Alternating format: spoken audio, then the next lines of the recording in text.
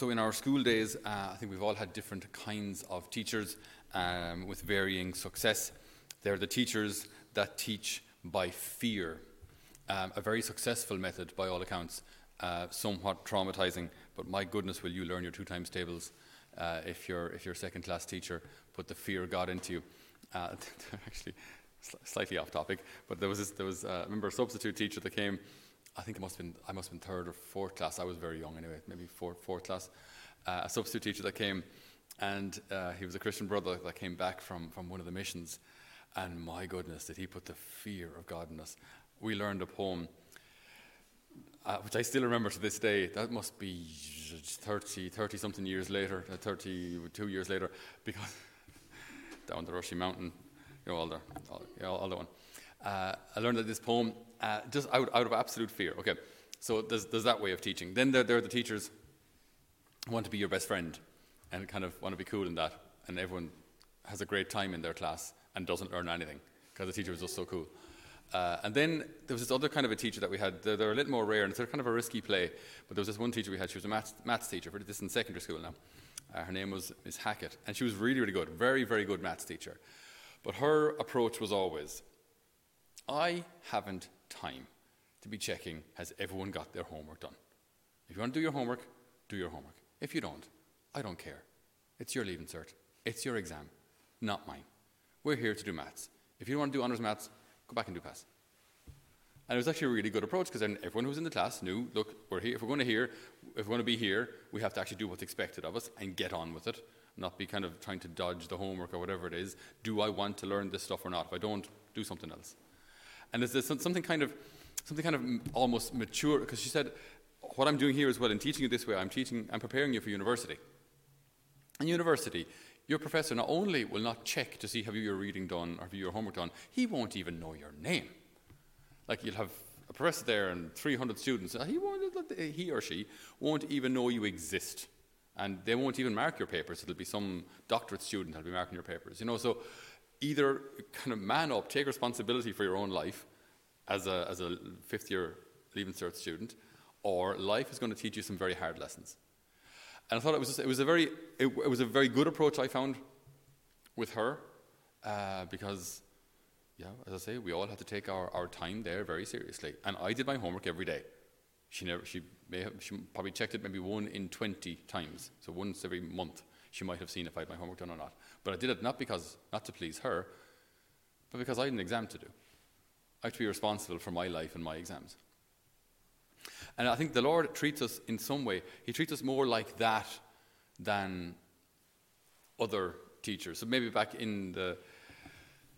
2 generations ago, there would have been more of an understanding of God as that teacher who teaches by putting the literal fear of God in you. And yet that's not really the way the Lord reveals himself. It's not the way he talks to his apostles, in John's Gospel, before the Passion, the Lord refers to his disciples, to the 12 apostles, as my children. Now, he wasn't a whole lot old. Not only was he not a whole lot older than them, he may have been younger than some. It could well be that St. Peter was older than him. And you have Jesus there referring, it's like, who's youngest here? I don't know who's youngest. John. Where's John? John. It's like, John sitting at table with us in the dining room and saying to us, my children. And I'd be looking at him going, I'm 23 years older than you, like. But, so, I mean, it would have, in a way, kind of sounded odd. And yet there was something much deeper going on here, where the Lord sees us as his children because not only is he truly man, he's truly God. So he's eternal. So yes, he can legitimately refer to us as his children. So he wants us to be responsible with our spiritual life. To not pray because someone might see us, or someone might think we're shocking holy, or someone might praise us. To not pray for that reason, but pray because he asked us to. Whether we're thanked, whether we're recognized for it, whether we're applauded, makes no difference. We do it because he asked it.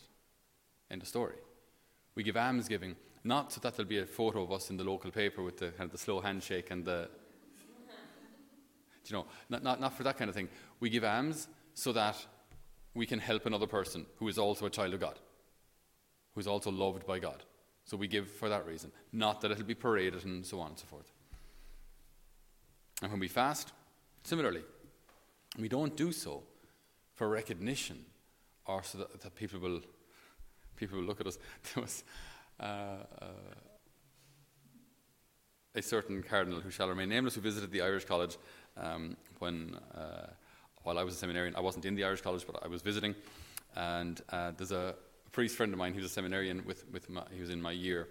And just by nature, he's just quite gaunt. He's quite a slim fella, a very slim build.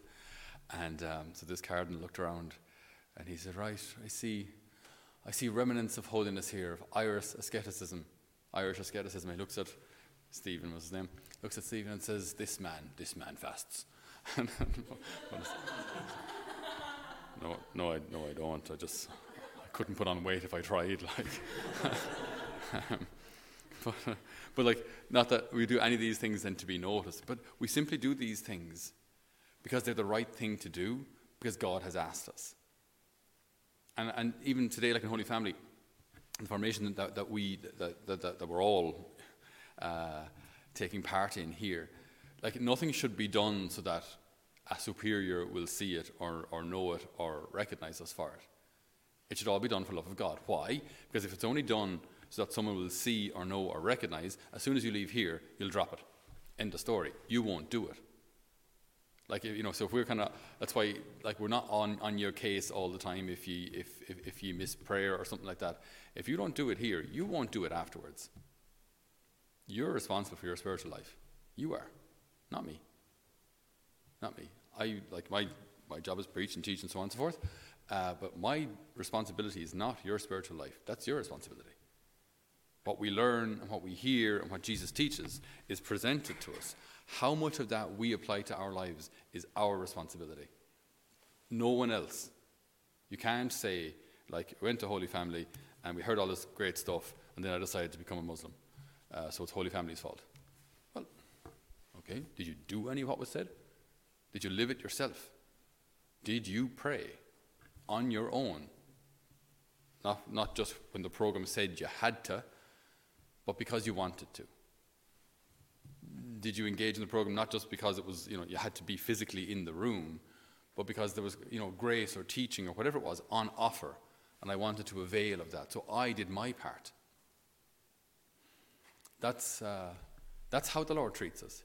He sees us as children, but he treats us also as, if you will, kind of as adults, that we have a responsibility in our own spiritual life that we cannot delegate to anybody else. No matter how good or bad the example of our brothers, sisters, superiors are, I'm still responsible for my relationship with the Lord. That's my responsibility. Now, understandably, if we receive a lot of bad example, that can justifiably harm our relationship with the Lord. So, our responsibility there may be mitigated, but ultimately, as I say, it's still our responsibility.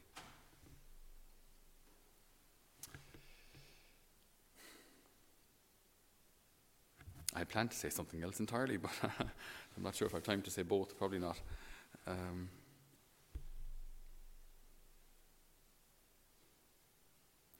Today, as the Lord looks at us, he looks at us as his children.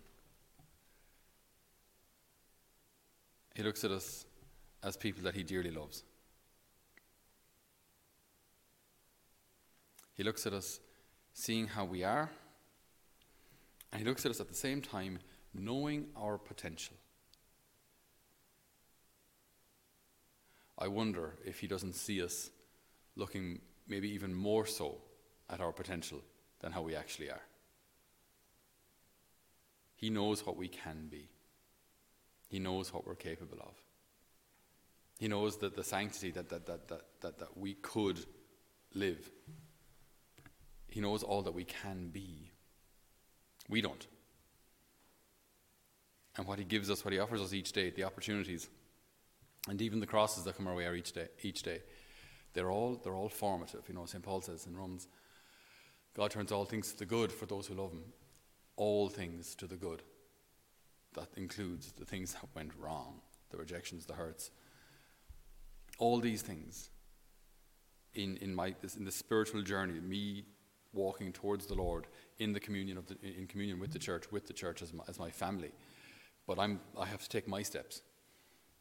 All that the day, all that providence allows today is my opportunity for growth. All the graces I receive, fantastic. All the challenges and adversity, I don't want them, I don't choose them, but Lord, help me carry them. Help me to mature in my faith. Help me in these crosses and difficulties and maybe even darkness at times, loneliness. Help me, Lord, to grab on to you. So that way, in these dark moments, in these hard moments, I find myself even closer to you. And so nothing is wasted. The good moments, the moments full of grace and light, fantastic, thank God for them. The hard moments draw me even closer to him. So nothing is wasted. No day is really a bad day. Even the hard days still draw me to him. And this is so easy to say. This is so easy to say.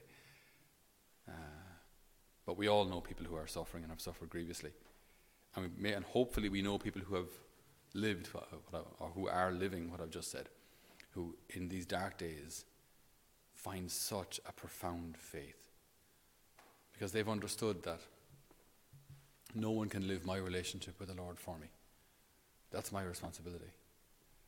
And when we leave here, or as a priest when you're in seminary, there's a regular prayer program. When you leave the seminary, it's up to you.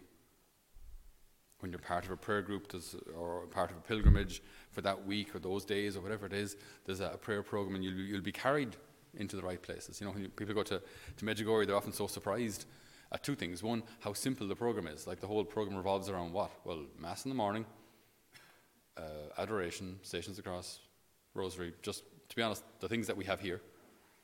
But just the daily program, that's just where you're kind of, the crowd just kind of drags you. I just find myself praying the Rosary for the 15th time today.